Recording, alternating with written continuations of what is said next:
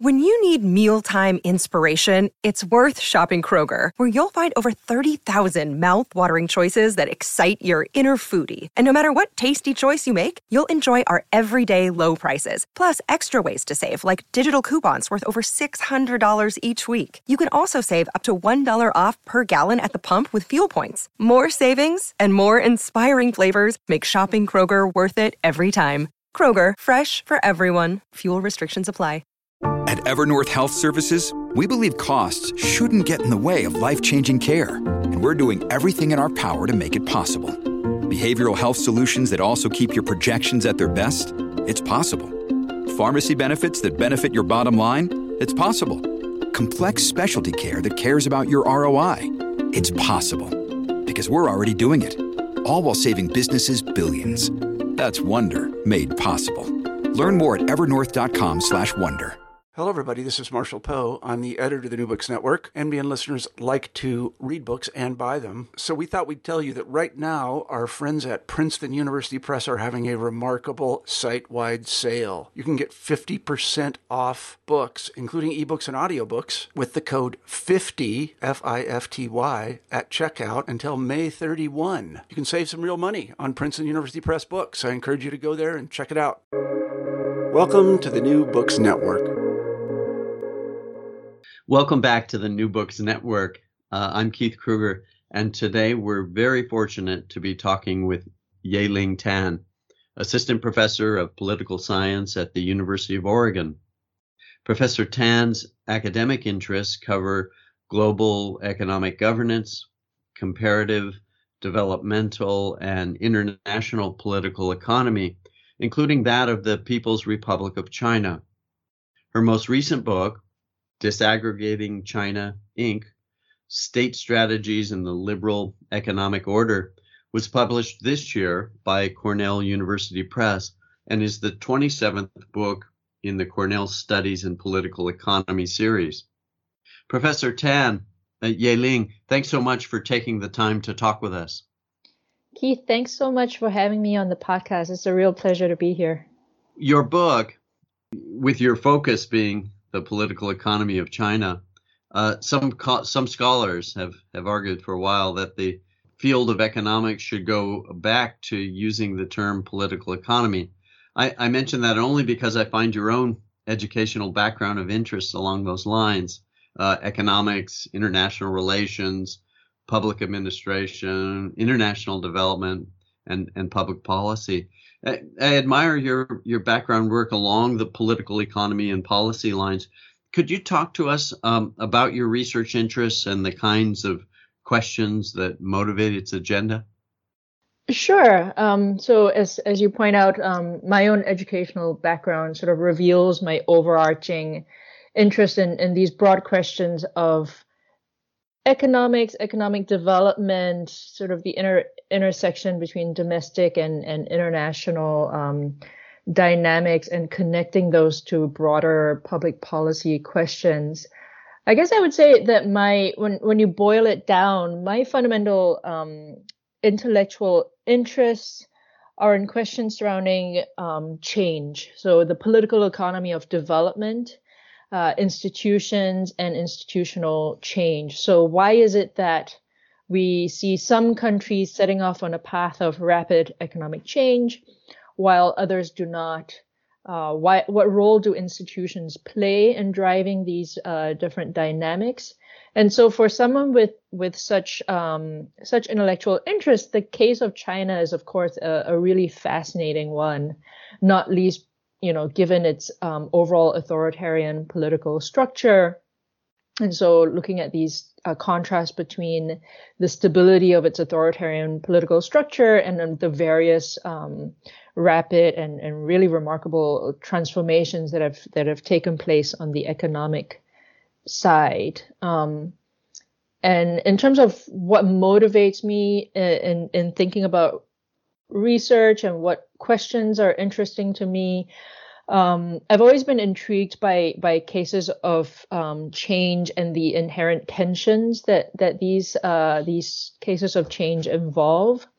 So, for instance, when I was a master's student, I was doing research on China's open government information regulations, these transparency regulations. And there I was fascinated by why and how a one-party communist state that, is used to operating in opacity, why such a system would willingly embrace greater transparency and institute national regulations to improve its disclosure of information. And so I ended up writing a thesis as a master's student on the impact and the effectiveness of China's environmental transparency regulations. So thinking about such processes of change and the institutional dynamics.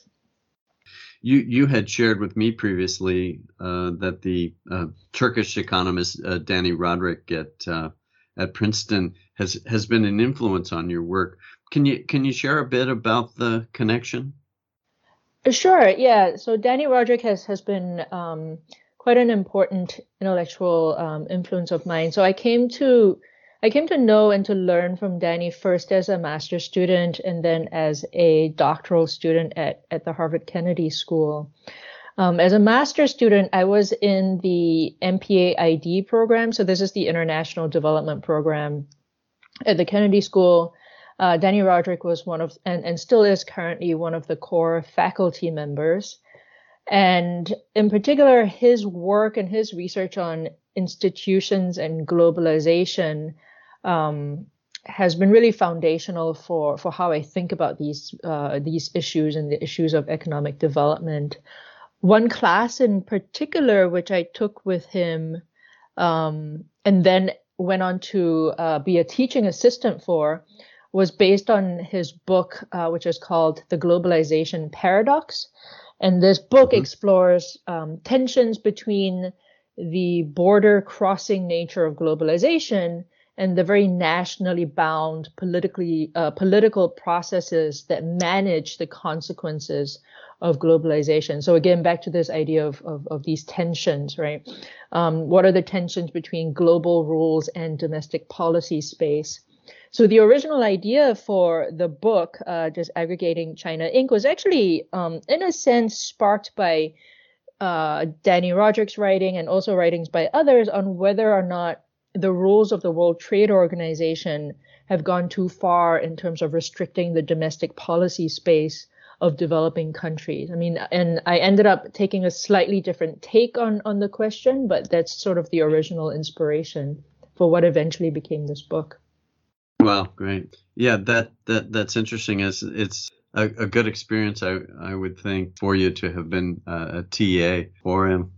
Absolutely, yeah. I mean, I learned so much taking the class first as a student, and I would say I learned even more being the teaching assistant for the class because, you're able to sort of take a step back and digest the material from a slightly different perspective, and then having to hold discussion sections and hold sort of mini lectures then with the students as a teaching assistant forces you to kind of ingest and assimilate and think about and reflect upon the material even more deeply.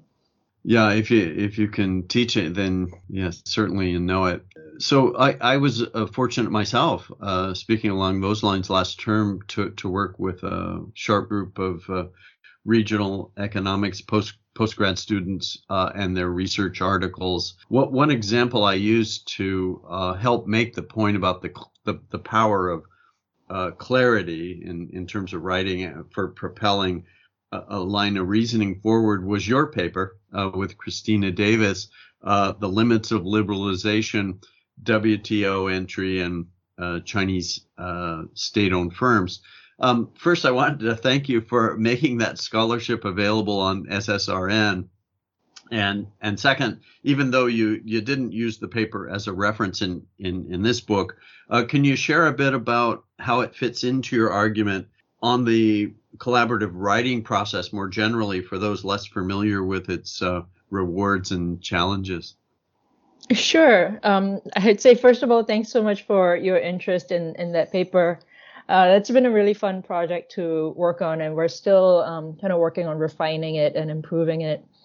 But I welcome very much any feedback that you might have on the current version. So that paper with Christina Davis, examined the degree to which entry into the World Trade Organization, or the WTO, the degree to which WTO entry had a liberalizing effect on the trading behavior of China's state-owned enterprises.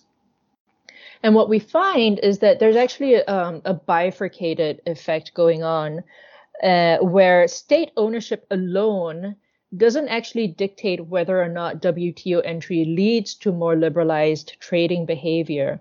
And by liberalized trading behavior, we basically mean trading behavior that reflects commercially driven rather than politically driven incentives. So are state-owned firms responding to price signals?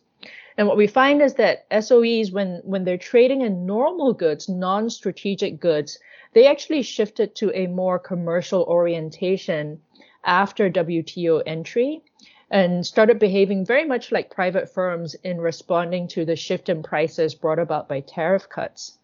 However, when SOEs are trading in strategic goods, so that's the import of goods that belong to industries that have been deemed to be nationally strategic, that's where the liberalizing effects of the WTO are blunted. So it sort of fits into the overall argument and connects with my other research in terms of thinking about dynamics in Chinese politics in slightly more nuanced ways, right? So a lot of people, there might be a general impression out there that SOEs behave monolithically because they're all guided by a singular set of incentives and are politically motivated.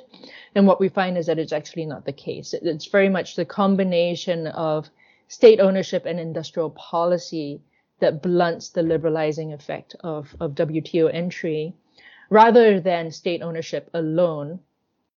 And then in terms of your other question on the collaborative writing process, I would say, it's a project that's been really fun and very fruitful. And I'm very, very lucky to have such a supportive and committed co-author. So in terms of the process, I mean, it's been very, very collaborative. We look over the data and the results together, talk through kind of how to push the analysis further. So one set of discussions usually focus around what are the other tests that we can bring, that we can implement to test how strong the results are and probe different angles? Can we push the analysis to more fine-grained levels at the product level? Should we think about potential sources of bias, things like that? And then in terms of the writing, it's very much a back and forth process. So we've been taking turns to revise the paper, and we meet frequently to go through questions, the overall revision strategy. When we were in the earlier stages of data analysis, we would be meeting quite frequently, weekly, because that's sort of the more intense period of working on the research. But now that we've shifted to sort of more on the writing and questions around framing, the collaboration is sort of sometimes happens over email and sometimes less frequently over Zoom. But overall, it's some very fruitful, very great experience. Sometimes we do go back and forth on very specific phrasings and what exact words to use. And so it can get very micro. But I think those are really, really important conversations to have, because you need to make sure that we're both on the same page and that the argument that we're making is crystal clear. And it's really great to have a co-author to bounce these ideas off of. Yeah, no, that's interesting. And you really get a feel in listening to your explanation, both of how it ties into your thinking on the book, that it really is a creative process in the end, research and writing, and share that kind of thing with students more generally. It's sort of, a form of, I would say, disciplined creativity, right? Because you're both imposing sort of rigor on the analysis and disciplining each other, but also in the process trying to generate new ideas, trying to find the most effective way of putting an argument forward. Sure. Getting to the book, disaggregation as a term we understand, and you use it throughout the book, including as part of the book's title, Disaggregating China Inc. or Incorporated.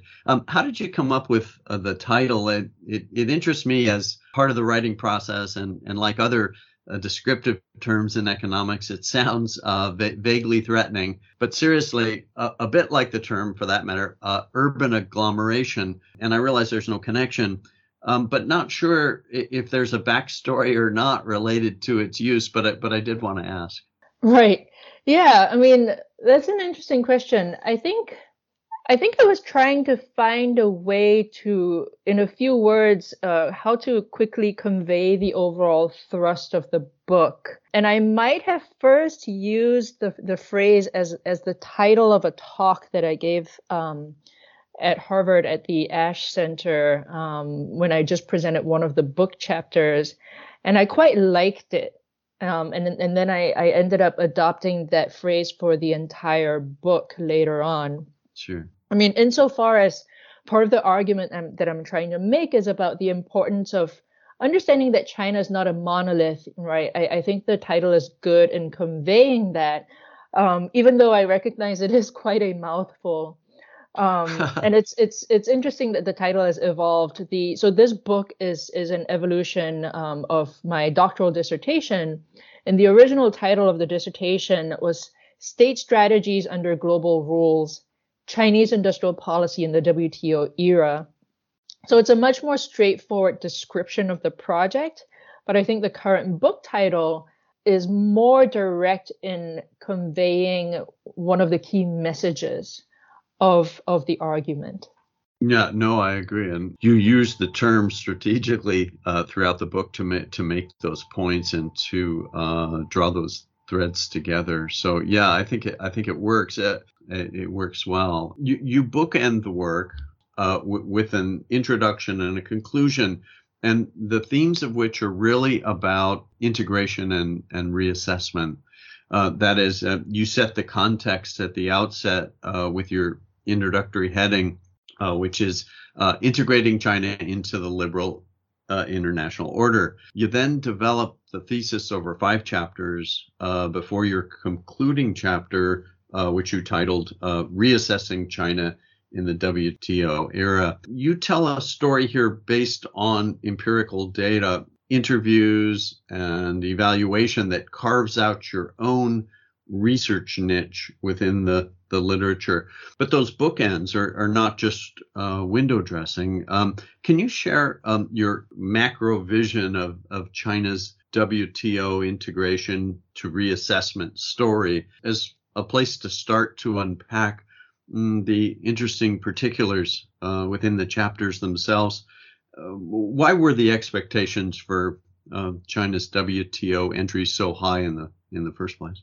Sure. I think we can point to several factors for the high expectations surrounding China's WTO entry. The first would be the historical timing. China's WTO accession took a decade and a half, 15 years to be completed.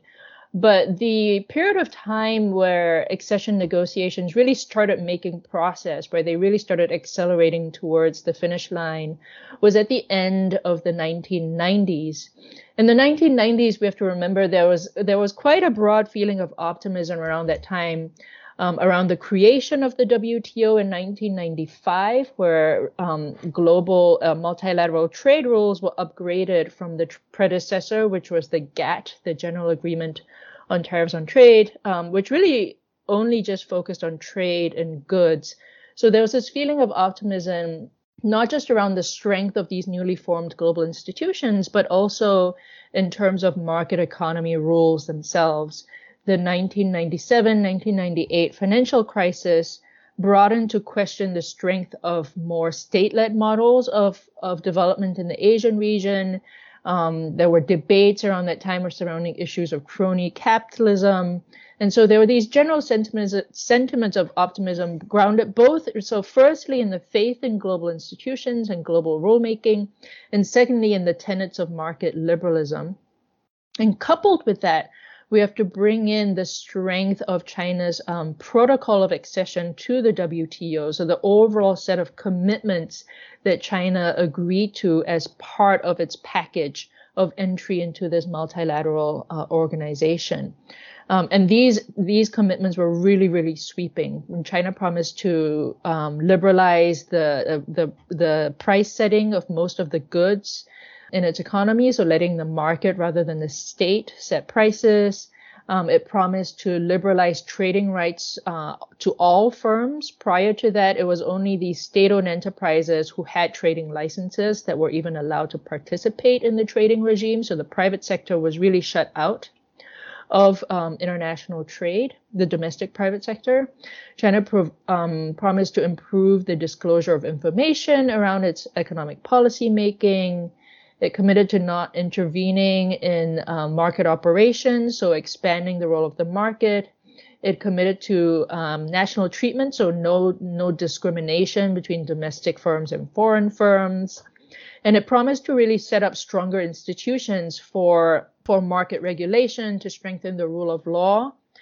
In short, these various commitments encapsulated in its protocol of accession that amounted to really a Herculean effort to transform China's economy, right? Which at that point in time, even though it had gone through a lot of changes already, remained one that was rooted in state planning, and transforming that to one that would operate much more based on market forces. So this really was the most important turning point in the evolution of the global trading system since the formation of the WTO itself in 1995.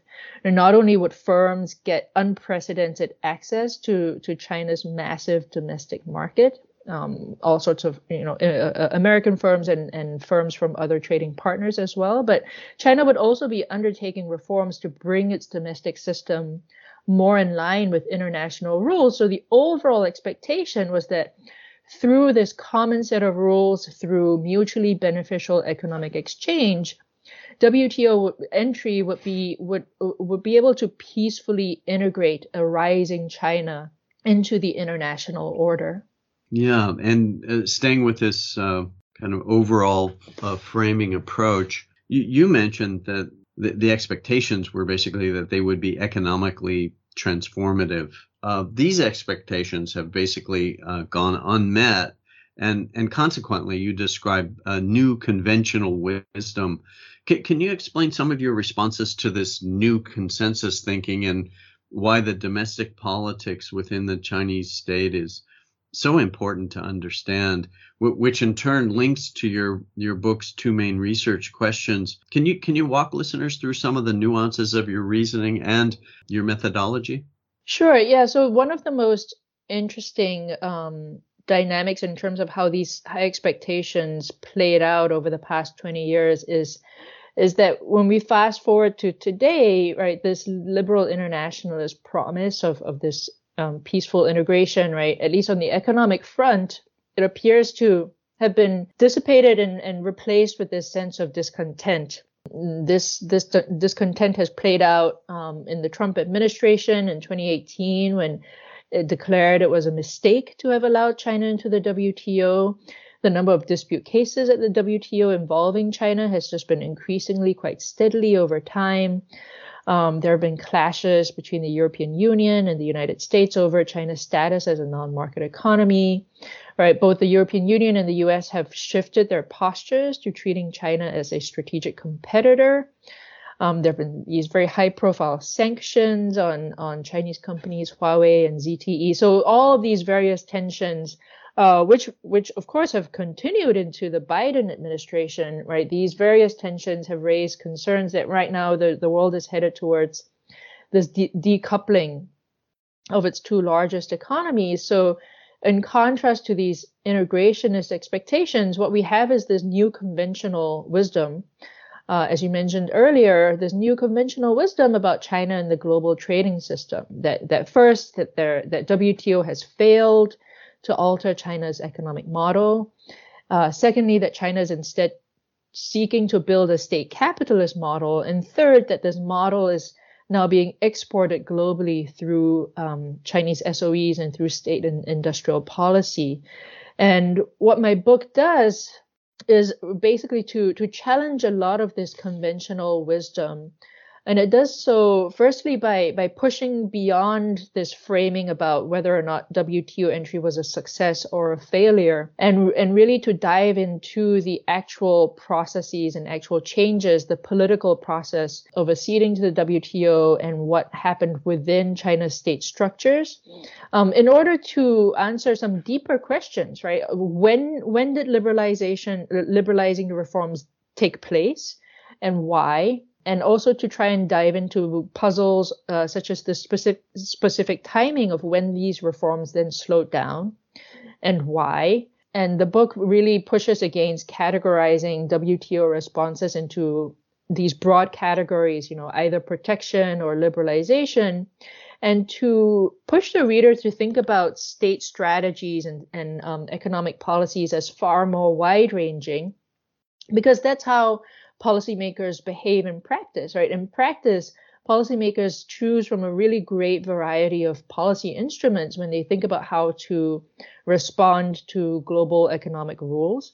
So what I argue instead is that we have to think about how these responses to global rules, responses to WTO entry, how they're mediated by state structure and how they're mediated by politics within the state. And this is important in the case of China, because even though China is a one-party state, right, its domestic politics are very lively, very messy, very complicated. And so understanding China's WTO experience requires bringing in this question of how WTO entry was received and responded to in different parts of China's really massive and really sprawling state structure. And so in terms of how I framed the book, I structured it around two main research questions. So the first question would be, what are the range of strategies that state actors in China adopted or can adopt to engage with WTO rules?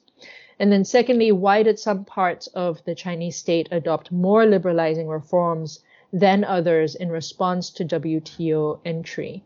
And I can elaborate a little bit more about how I frame these state strategies.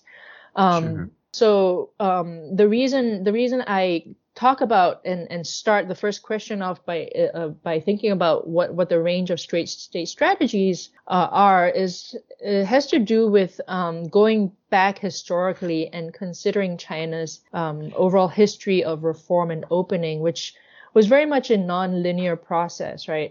As much literature has documented, right? Tom Rowski's work, Barry Naughton's work, Sebastian Heilmann's work, Yuanyuan Ang, and so on. China's policy of overall history of reform and opening was very much a non-linear process, right? That involved a lot of policy experimentation and incremental approach to liberalizing the economy. So China's leaders created spaces for new policies around the planned economy rather than replacing it outright. And so this meant new agencies being created to lead reforms, even while the old agencies remained in place.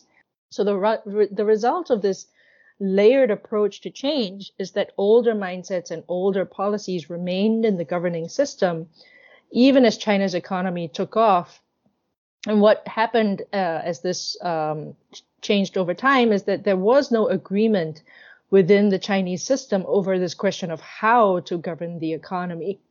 So in the book, I formalized these disagreements over how to govern the economy in terms of three competing modes of economic governance.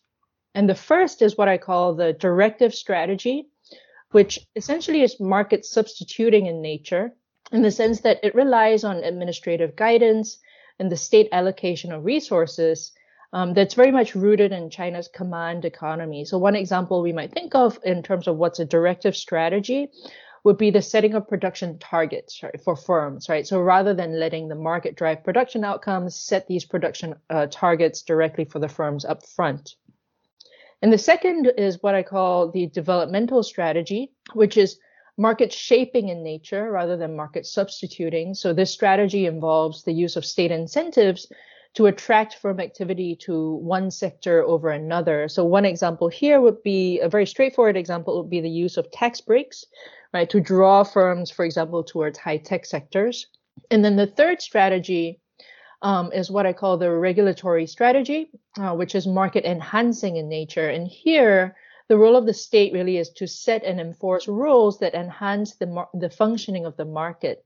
So, for example, setting standards to enhance interoperability within the economy. And here then the market outcome is not directly set by the state in terms of production targets, but really depends on firm competition within the bounds of these rules that's set by the government.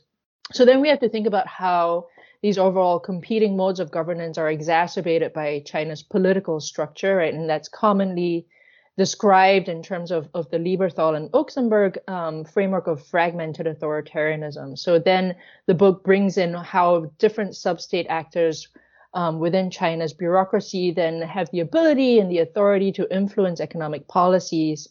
And so then circling back to the title of the book, right, Disaggregating China Inc., that means that what we observe in terms of China's overall economic development is often the product of this internal political contestation, right, over the mode of economic governance, over state strategies, which diverges internally within the state, rather than the result of some kind of master plan. Yeah, and that seems to be missing in so much of the oversimplified rhetoric that you hear about China more generally. But so it's nice to hear your layered approach to looking at the different administrative levels. I guess as a way to get into your next chapter actually is the theory of state strategies under global rules. It's been pointed out that a theory that can't be aerodiagrammed is not a theory. And certainly that assertion has been met in your book. You have a nice layout there on that. But more importantly, it's the clarity, I think, of your explanations and your line of reasoning that reveals the creativity really behind your explication of China's economic governance. And what was the source of your theoretical inspiration, so to speak? Thanks. Yeah, that was actually a very challenging part of the book to write, in part because the research question that I set out is quite an ambitious one. So I had to work quite hard here to pull together and provide a simple framework to pull all the various moving pieces together. And in terms of inspirations, I think in terms of where I draw some of the theoretical insights from, I'm really building upon the works of other scholars such as Peter Evans, scholars such as Danny Roderick, whom we've already talked about, and their insights about the role of the state in economic governance, right? That we shouldn't think about state governance in terms of high intervention versus low intervention. That is a little bit too two-dimensional. Rather, the question we should be thinking about is how does the state govern the economy, right? A system that has a strong and high-functioning market economy requires strong institutions, and that requires a strong state, right?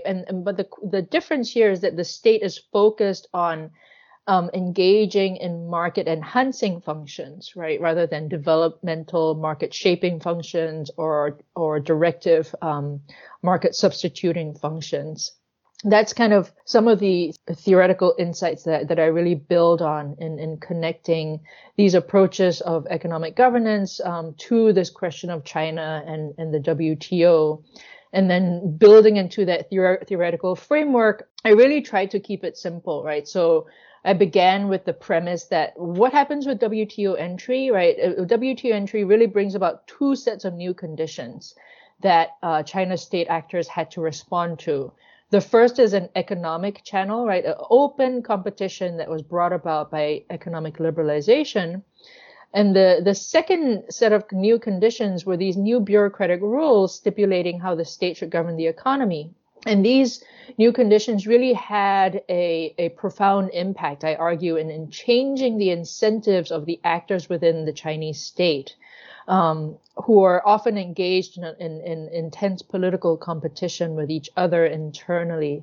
So what the theoretical framework proposes broadly is that the ways in which various bureaucratic actors responded to these new conditions depend very broadly on, the probability of being sanctioned and then the prospects of advancement.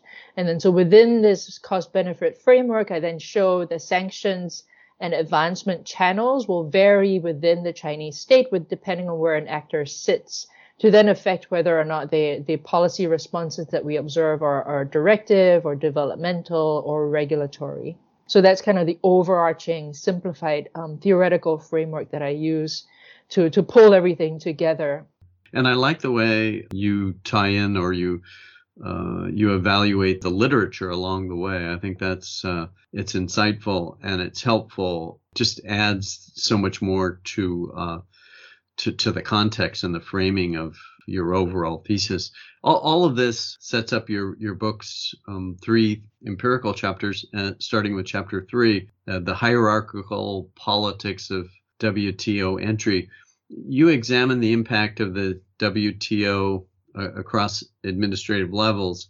Can you unpack some of your argument here, especially with regard to the importance of differentiating between central and subnational government responses to WTO entry and the implications for those who describe the state's response monolithically, as you talked about earlier? Absolutely, yeah. So this chapter focuses on the fact that China has a really highly decentralized state structure, which has a big impact on the way in which central versus subnational governments within China responded to WTO entry. So the overall argument is how each level of government responded to WTO entry depends firstly on how accountable each authority is to the WTO. And secondly, whether the industrial diversity of each unit meant that WTO entry either increased opportunities for export or increased the threat of import competition. So accountability on the one hand and industrial diversity on the other hand. And what I find, first of all, is that the central government responded to WTO entry really with a surge of market-enhancing, liberalizing policies. And in analyzing the prevalence of these liberalizing policies across these different levels of government, what I found was that after WTO entry, we see a real stark divergence in terms of how these 3 levels of government, central government, provincial government, and sub-provincial governments, how they responded in their policies to WTO entry. The central government responded with a big increase in market-enhancing content in its policies, much more so than provincial governments and much more so than local sub-provincial governments. And much of this liberalizing response was driven by the fact that the central government is very, very accountable, much more accountable to the WTO compared to subnational governments. So unlike provinces and counties and townships, Beijing plays this role of sovereign representative of China at the WTO. So it has to account for its policies to the other WTO member governments. And in the years immediately following WTO entry, what we saw was the central government really engaging in a legislative overhaul to strengthen market institutions in China. Numerous laws were reformed, tens of thousands of technical standards were reviewed, all of this to bring China's regulatory and legal framework into conformity with WTO rules. There was a national campaign that was launched to raise WTO awareness in the national bureaucracy and in the public. And all of this was happening at the central level. And the responses at the subnational level, however, was starkly different. What I found was that provincial governments were responding to WTO entry with strengthened developmental strategies. And local governments were strengthening their directive strategies. And this was because the subnational governments, while on the one hand, they're shielded from direct accountability to the WTO, right? So if the city of Shenzhen, right, if it enacts a WTO inconsistent policy, its Shenzhen government leaders are not directly held to account at the WTO, right? It's the central government officials who are held to account. On the other hand, the subnational leaders, what they're directly exposed to are the economic effects of WTO-led competition, and that directly affects their promotion prospects. So those leaders who found that they could compete to expand their exports, right, could be seen issuing industrial policies to spur exports, and a lot of this was happening at the provincial level. those who were not competitive, a lot of these less competitive entities were at the prefectural level, so many of China's smaller prefectures that did not have as rich of an industrial mix, instead resorted to directive policies, right? So they were trying to forcibly restructure their industries. And what they were trying to do was to consolidate and eliminate inefficient firms so that they could withstand the more intense competition coming in as China lowered its tariff borders. And stepping back, what we see, therefore, is that there wasn't any kind of monolithic response to WTO entry. While WTO entry triggered these sweeping efforts to institute market-enhancing policies, these were by and large centered and driven by the central government, right? Subnational authorities were adopting strategies that were quite contradictory. And so what we ended up with was this internal divergence in China's WTO policy responses. So the central government then has trouble implementing a coherent WTO policy per se. Yeah, that's right. You also noted your argument. There was some similarity with research on U.S. constituency size and trade orientation. Can you talk a little bit about that how you came across that? Yeah, and this is actually quite interesting because obviously China and the United States are two starkly different political regimes. What they have in common is that both are highly decentralized systems. The United States in the form of a formal federation, right? And China is a much more informal quasi-federal system. And what we have in terms of in terms of literature on the political economy of trade in the United States, right? There's this subset of literature about constituency size and free trade orientations, where the idea is that smaller constituencies at local levels of the United States, so districts and so on, tend to be less competitive, they tend to be less diverse, and so they tend to be more protectionist in their overall trade outlook. United States, at the state level, right, states are much larger, right? California could be a country on its own, just like Guangdong could be a country on its own, right? They're larger, they're more economically diverse, right? And so they tend to be less protectionist in their economic outlook.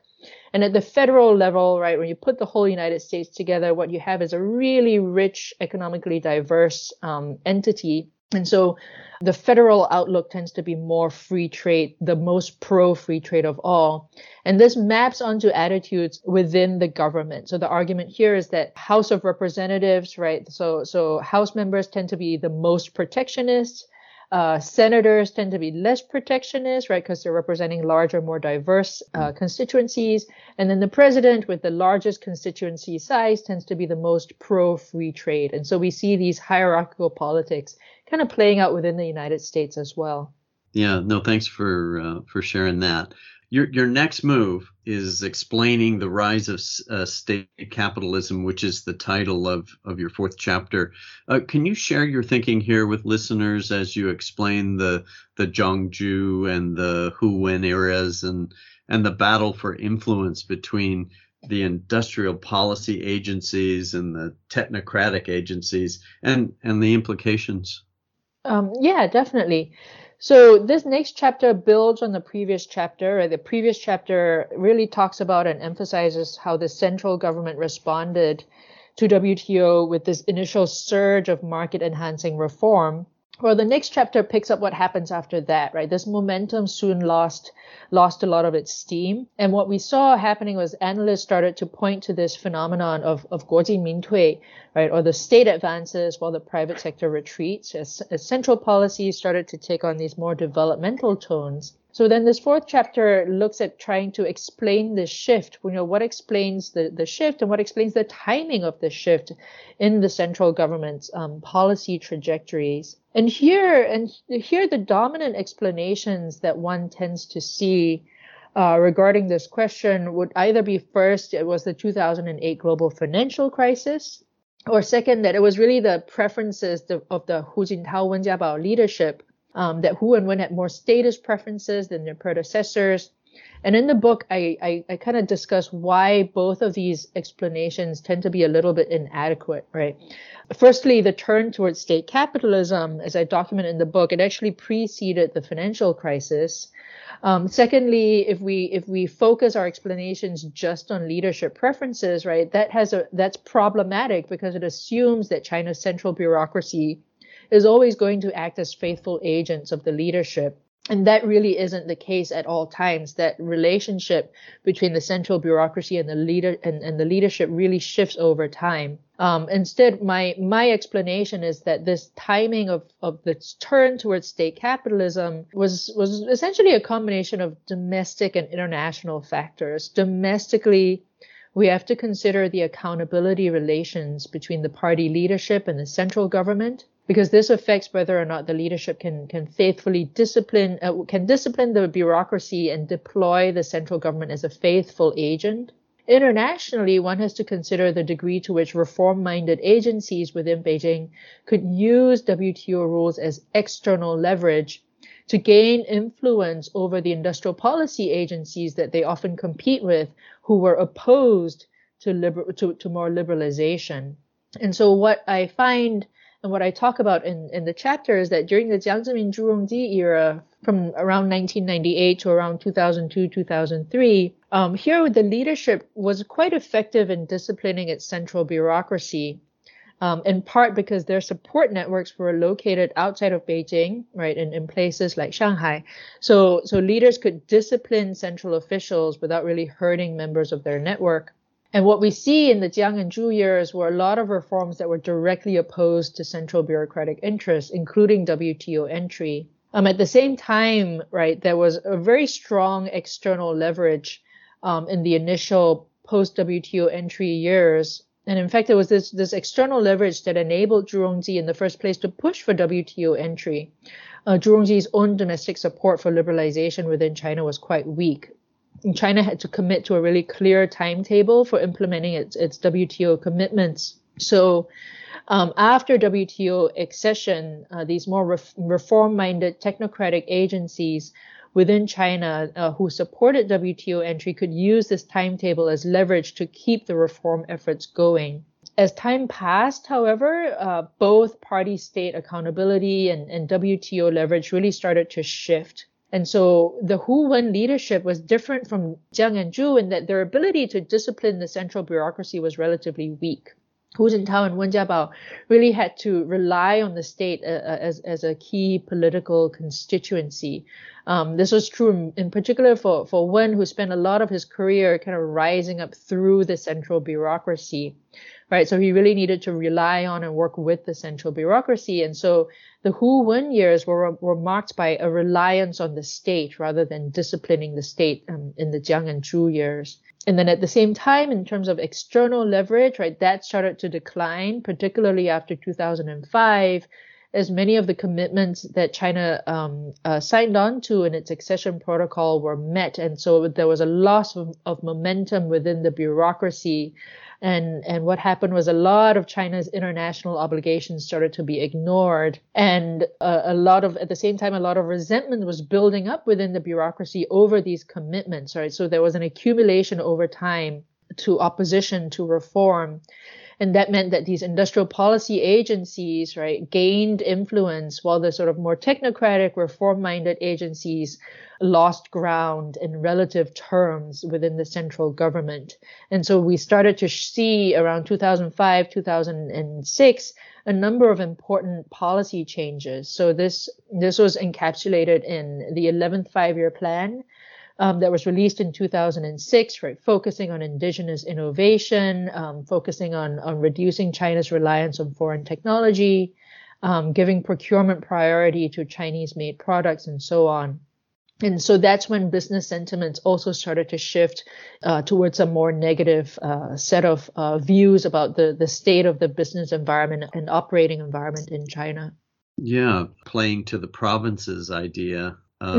Absolutely, yeah. At one point, you talk about that the rhetoric even gets heated much along the lines, I guess, going back to the interesting comparison with the United States in terms of political economy, that there's a bit of polarization that goes on where even trade representatives are being castigated as traitors. Yeah. Right. Yeah. So China's chief negotiator Long Yong-tu at one point, he's sort of accused of having sold out Chinese national interests, by sort of more conservative elements within the system. Yeah. So we could draw some interesting parallels to current day dynamics as well. That's true. You lead into your fifth chapter, which is FDI, this foreign direct investment, and the quest for national champions.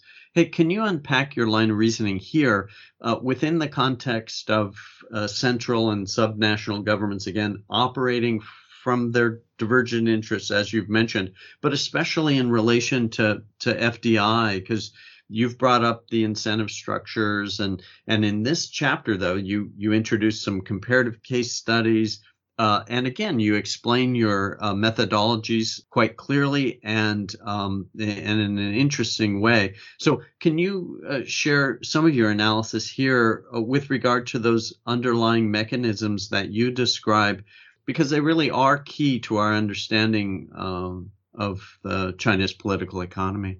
Absolutely. So this chapter poses this question, right? So now that China's central government, right, has shifted to this state capitalism model, right, does that mean that there was a much greater coherence to industrial policy in China's strategic sectors? And this chapter really argues against that perspective, right? And it argues that WTO liberalization actually generated even greater policy conflicts between the central government and its subnational governments. And this conflict was specifically widened through a foreign direct investment, or FDI, channel, because trade and investment very much go together, right? So as trade was opening up, right, foreign capital was surging into China as well, and this shifted the dynamic between the central and subnational governments in very important ways. And we have to think about what FDI does and what the purpose of FDI is for different types of actors within the Chinese system, right? So both central and subnational governments seek to attract FDI, so that's non-controversial, that's straightforward. What's important to understand is that each actually deploys FDI towards a very different political purpose. And so we have to think about, firstly, what the goal of FDI is, right? Whether the state actor here is trying to maximize capital and therefore attracting FDI to maximize capital, or attracting FDI in order to maximize access to technology. And then secondly, we have to consider who has the contracting authority, right? Because that's going to affect whether or not they try to maximize capital or maximize access to technology. And this goes back to the way in which growth is a very political target in China and in other countries, but especially in China. And it serves different political purposes for different state actors. The central state here seeks economic growth for regime promotion purposes. And so when it thinks about WTO entry, it's thinking about how WTO entry represents an opportunity to strengthen the Chinese regime because it enhances China's access to foreign technology. If we go down to subnational governments, right, subnational leaders, they're seeking economic growth for rank promotion purposes because their primary interest is to advance up the hierarchical levels of the CCP. And so for them, WTO entry really represents more of an opportunity for political advancement, right, by drawing in foreign capital to spur growth in their jurisdiction in as short a time as possible. And so I explore these dynamics in two comparative case studies looking at the automotive industry and semiconductor industries. In the automotive industry, we had a case where FDI was very much relatively more centralized, so contracting authorities stayed with the central government quite consistently over the years. We have foreign investment controlled by joint venture rules pretty much since the 1980s.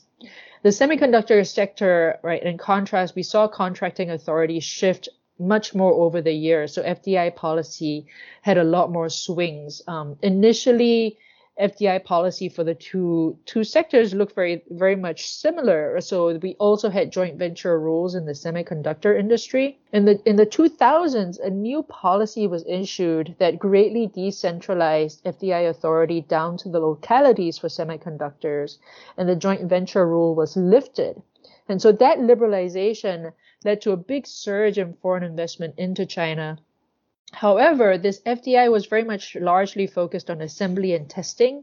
It had very little R&D content, and that very much served the short-term, this output maximizing rank promotion goal of many subnational governments. But it did not serve the technology upgrading regime promotion goals of the central government. And so what we had is this dynamic where foreign Chinese firms that were located in places with a very strong FDI presence actually found it quite difficult to break into these foreign enclaves. And actually those places tended to have weaker innovation. And so the central government, what happened then in the 2010s or so on, was the central government responded with a reassertion of central control and setting up a central investment fund, setting up new policies to really try and support the Chinese semiconductor firms. And foreign firms found that they increasingly needed to partner with Chinese firms in order to access state resources, effectively swinging back to this joint venture model of the 1980s. And so when we think about the semiconductor case, what we see is how globalization and the liberalization of FDI has actually weakened rather than strengthened Chinese industrial policy, because subnational governments were then able to directly access foreign capital, and that gave them a whole set of resources to bypass central policies that emphasize these qualitative technology upgrading, regime promotion purposes. And so these tensions that have really complicated the central government's relationship with its subnational units for a very long time were supercharged by globalization. And so Beijing's high-tech ambitions really have been hobbled by the subnational government's quantitative approach rather than qualitative approach to thinking about economic growth and to pursuing economic growth. I wanted to ask you about the lead into that chapter also, because you open with mention of a Chinese government report that listeners may be familiar with, Made in China 2025. It focused on promoting technological innovation, intelligent manufacturing, and just advanced industry capabilities. The point you were making, though, was that it had become emblematic of U.S. trepidation, as noted by some language in a U.S. Senate report, which referred to it while describing Chinese policy as breaking the rules and changing the terms of international economic competition. So I wanted to ask you, do you think, as some have argued here, that China has not fulfilled their WTO entry promises, for example, such as letting markets determine prices rather than the state, or strengthening the rule of law in terms of economic governance? And for that matter, hey, should any of this have a direct bearing on China's future acceptance into CPTPP, that comprehensive and progressive extension to the Trans-Pacific Partnership, which you mentioned, and maybe takes us a little bit afield here, but does seem related, I mean, to what your overall argument is about. Absolutely, yeah, it's very much related, and is definitely a question that we should all be thinking about for people who are interested in, as you and I are, in economic and trade issues. I mean, I would say overall, the degree to which market forces have penetrated the Chinese economy is much greater today than the counterfactual if China had not joined the WTO at all. And if we think about China's compliance with WTO rules, it's certainly not been perfect, but that doesn't make it too unusual compared to other countries. It's certainly not the case either that the government has broken all of its promises.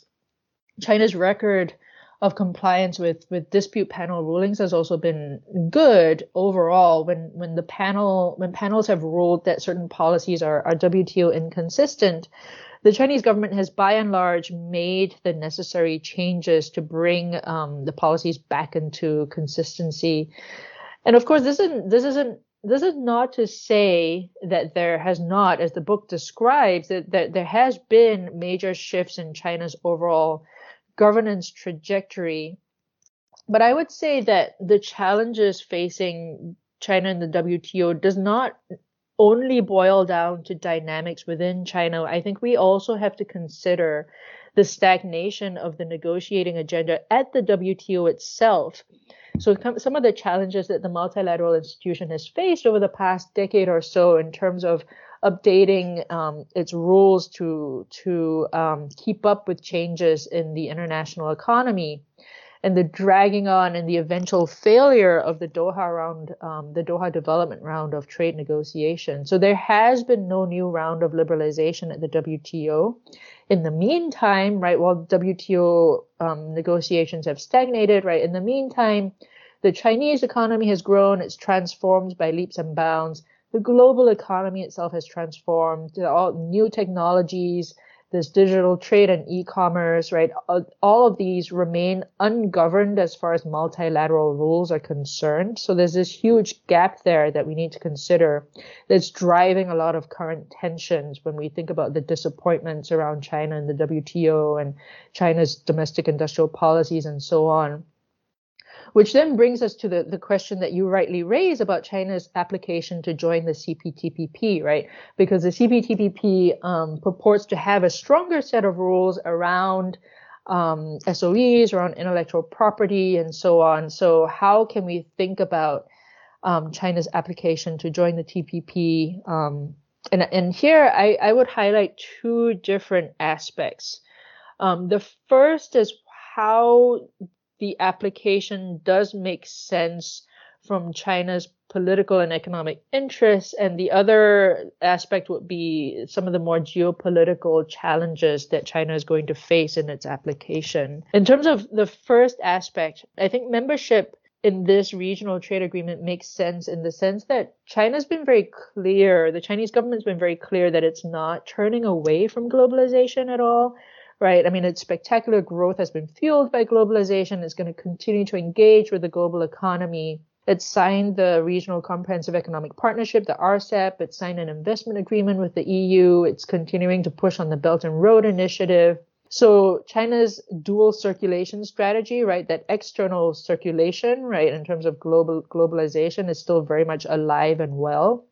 And CPTPP fits into that external engagement strategy. Politically, I think there's a degree to which if China succeeded in joining the CPTPP, it would further enhance its economic position in the Asian region. There are these obvious geopolitical spillovers that would be positive for China if it were to succeed. The CPTPP chapters on things like SOEs, on e-commerce and IP protection, as they stand, right, they're challenging, but they're not insurmountable for China. In the sense that each of these existing chapters, many of the chapters provide important exceptions that would allow some flexibility for China to still join and not really face strong contradictions. So there are exceptions in the chapter on data flows that allow governments to place restrictions when there is a quote unquote legitimate public policy objective. Right? What that is left undefined. There's a general national security exception. Some of the rules on SOEs very much mirror the existing rules that China signed on to in its accession protocol for SOEs. So the gap really isn't that big. The question is whether or not members are going to negotiate even more stringent commitments from China as a condition for entry into the CPTPP. So those are all the sort of technical details. I think the more challenging aspects really comes from the geopolitical angle because China's trade relations with some of the most important CPTPP countries have become really heavily politicized, right? Canada, Australia. And so when your trade relations are as strained as they are at the moment, right, how do you get back to normal trade engagement on commercial terms? There's a really big question there. I think Taiwan's application to the CPTPP adds another political layer to the whole issue. So I think that's where the story of WTO really diverges here, right? These geopolitical questions really hang over the CPTPP question. interesting. And building a bit from your mention of the trade conflict, there's the ongoing trade conflict between the two largest economies in the world have given these fears really a tangible feel, as evidenced by the bipartisan political consensus in both the House and Senate in the U.S. and across both Trump and Biden administrations. Given your background and your research focus, hey, what is it about our thinking on trade policy that you think needs to be adjusted, if anything, and how much of all this is somewhat wrong-headed in terms of things like the U.S. labor market, or even worse, that it's ideologically driven? That's a really important question, and I think there's a lot to reflect on here. As you say, there's been quite a lot of continuity between the Trump and Biden administrations. Firstly, in terms of the Phase 1 deal, right? So that was negotiated under Trump and is being upheld under Biden. So on one level, in terms of political incentives, I can absolutely understand why the United States under a Democratic administration would not necessarily just voluntarily roll back any of the Trump era tariffs or any of the agreements, right? Because you would be giving up otherwise useful leverage. But the issue with the Phase 1 deal is that it cuts against previous U.S. government rhetoric about conducting globalization according to multilateral rules. Instead, the Phase 1 deal is very much about moving towards a deals-based globalization rather than a rules-based globalization. So it's really unfortunate that the Biden administration is sticking to the enforcement of the Phase 1 deal commitments, because that lends support to the idea that we're moving towards deal-based globalization.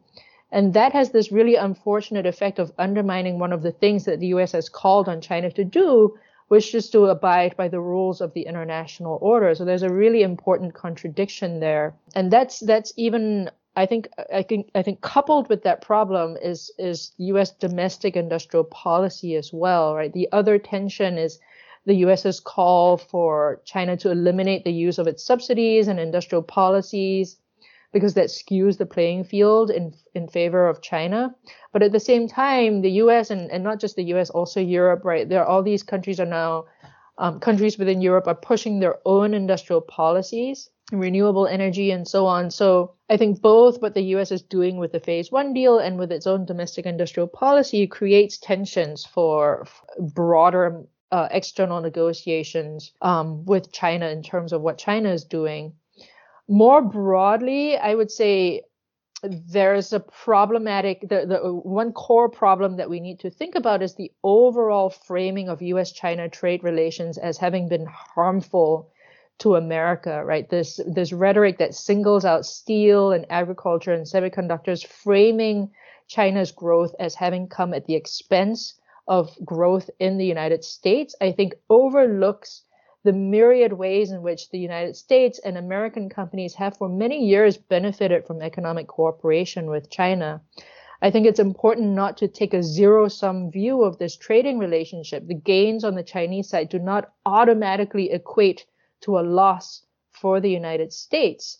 And here, if we draw on economic literature and what we've learned from trade economics, right, we've known for a very long time that trade opening with any country involves economic dislocation. It involves job loss. That's not a new insight.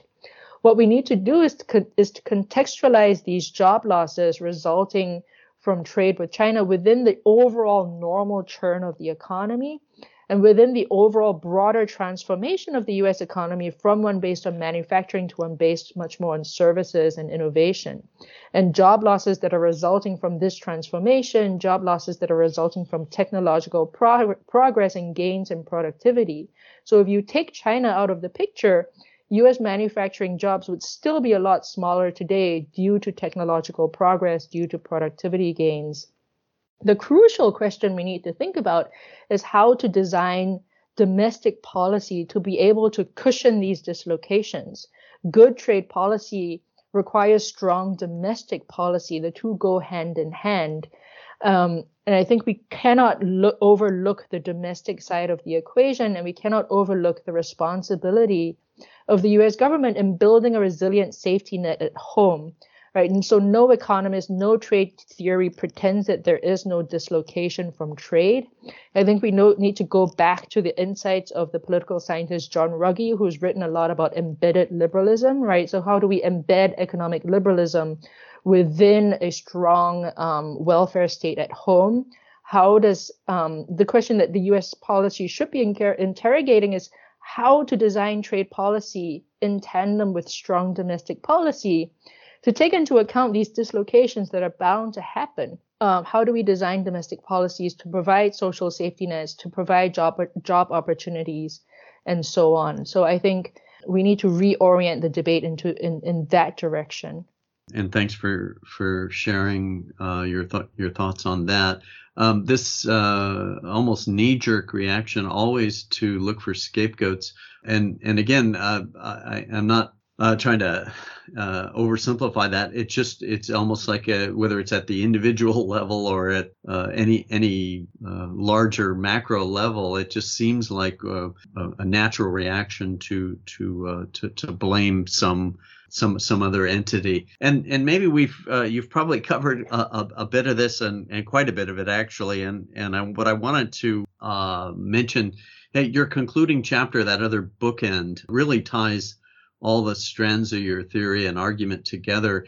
And as a way of wrapping up, I was thinking I wanted you to expand on something you wrote, because it ties back to the title. And you had a sentence in there that reads, this disaggregation sheds light on why various assessments of the impact of WTO entry on Chinese economic policy seem to be so at odds with one another.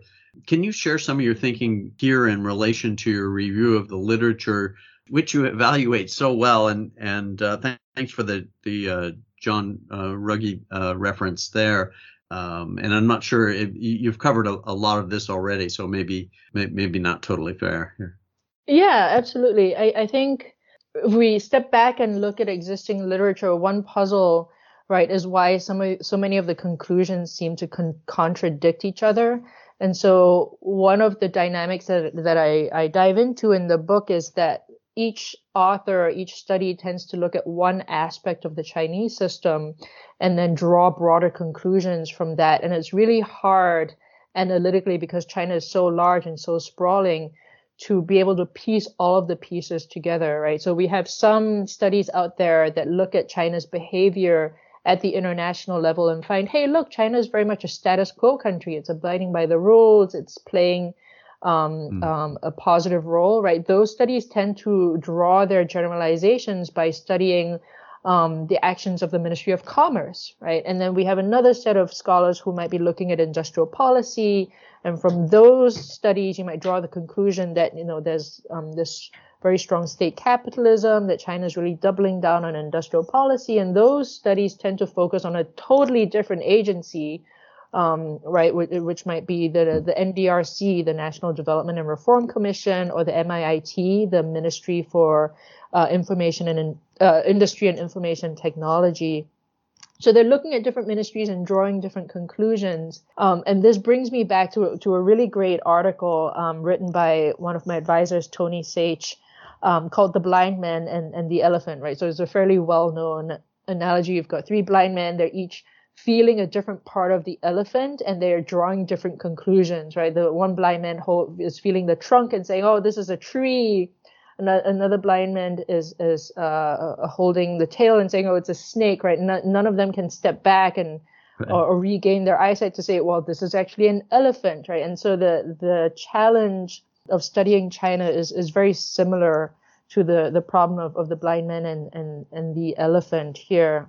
But I think when we disaggregate and kind of understand that there are different moving pieces within China's system, right, then we can understand why there seem to be so many contradictory assessments out there. Each is driven by a different actor within the system. Sure. Yeah, good answer to that. And nice reference to the blind men and the elephant. Quite apt. And so it's nice to read your book and do recommend listeners get into Professor Tan's book on this. because it's insightful in a number of ways in terms of how it deals with looking at these different dimensions from the the administrative level to how the central state gets handled and how and or thwarted, and then all the way down to across the industries themselves with the case studies, and again you work the review of the literature and the studies throughout. I wanted to ask you a little bit. You referenced Susan Shirk's 1993, that political logic of economic reform in China. She had argued that the success of market reforms were due more to bottom-up experimentation and decentralized decision making rather than a strong centralized leadership. And centralization, decentralization tension seems important to your analysis as well, obviously. And how central is this theme do you think, to a more nuanced understanding of China's political economy? I think it's hugely important, and this is a dynamic, right? Centralization, decentralization, or in the literature, it's sometimes referred to as the Fang and Shou dynamic, right? This is a very long-standing dynamic within the Chinese system, and I would say, there might be some skepticism today under the Xi Jinping administration as to whether or not Fang and Shou matters anymore, right? Some might argue, some skeptics might argue, isn't it all about centralization? Isn't it all about Shou, right? And I would argue, and I would urge people not to throw away the many decades of great scholarship that have been written about centralization and decentralization, because many of the insights still apply, even in the Xi Jinping era of centralization. I have an article that I wrote with Kyle Jarros, who's at the University of Notre Dame. It's published in the China Journal, where we talk about the importance of Chinese provinces, even in the Xi Jinping era of centralization.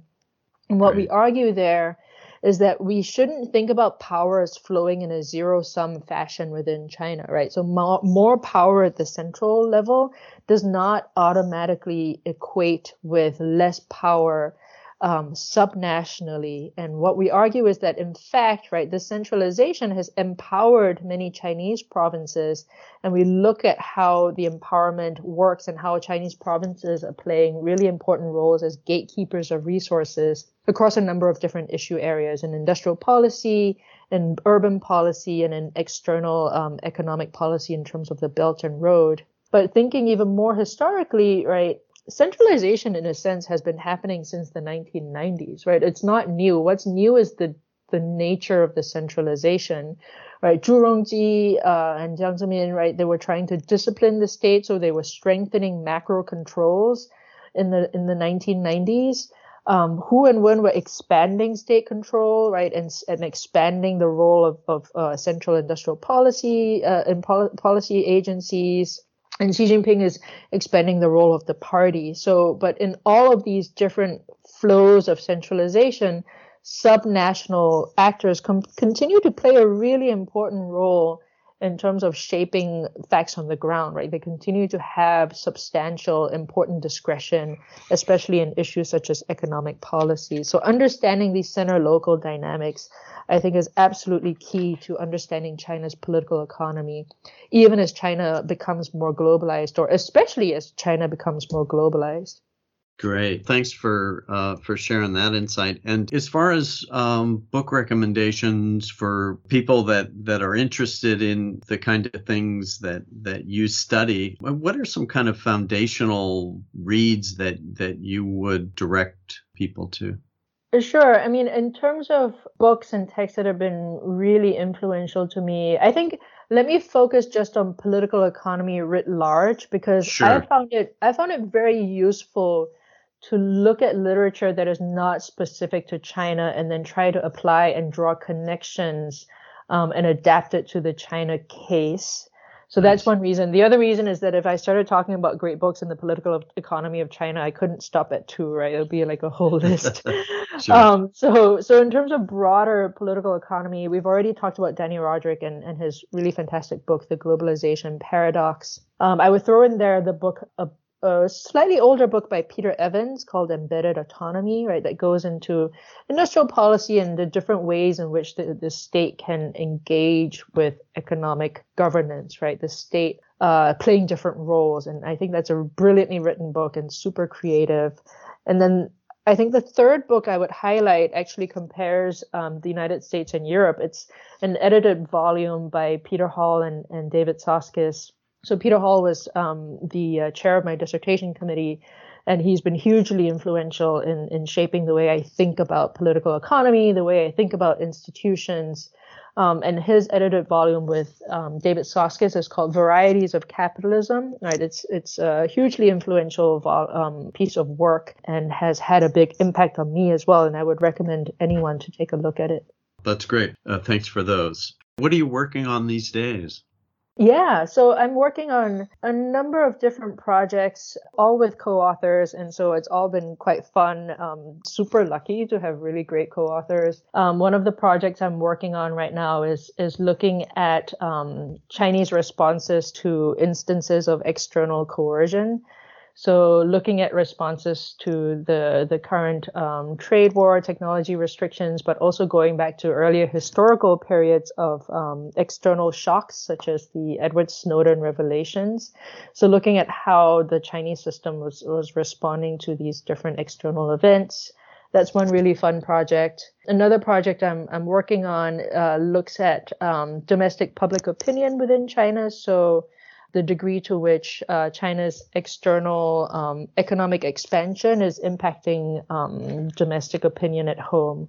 And look forward to reading some of that down the road. Thanks again, Yeling, for taking the time. I know you're busy, and it's nice that you spent so much time with us and shared so many interesting insights. I just say this, that really highly recommend Yeling Tan's Disaggregating China Inc. State Strategies in the Liberal Economic Order, published in 2021 by Cornell University Press, the 27th book in the Cornell Studies in Political Economy series.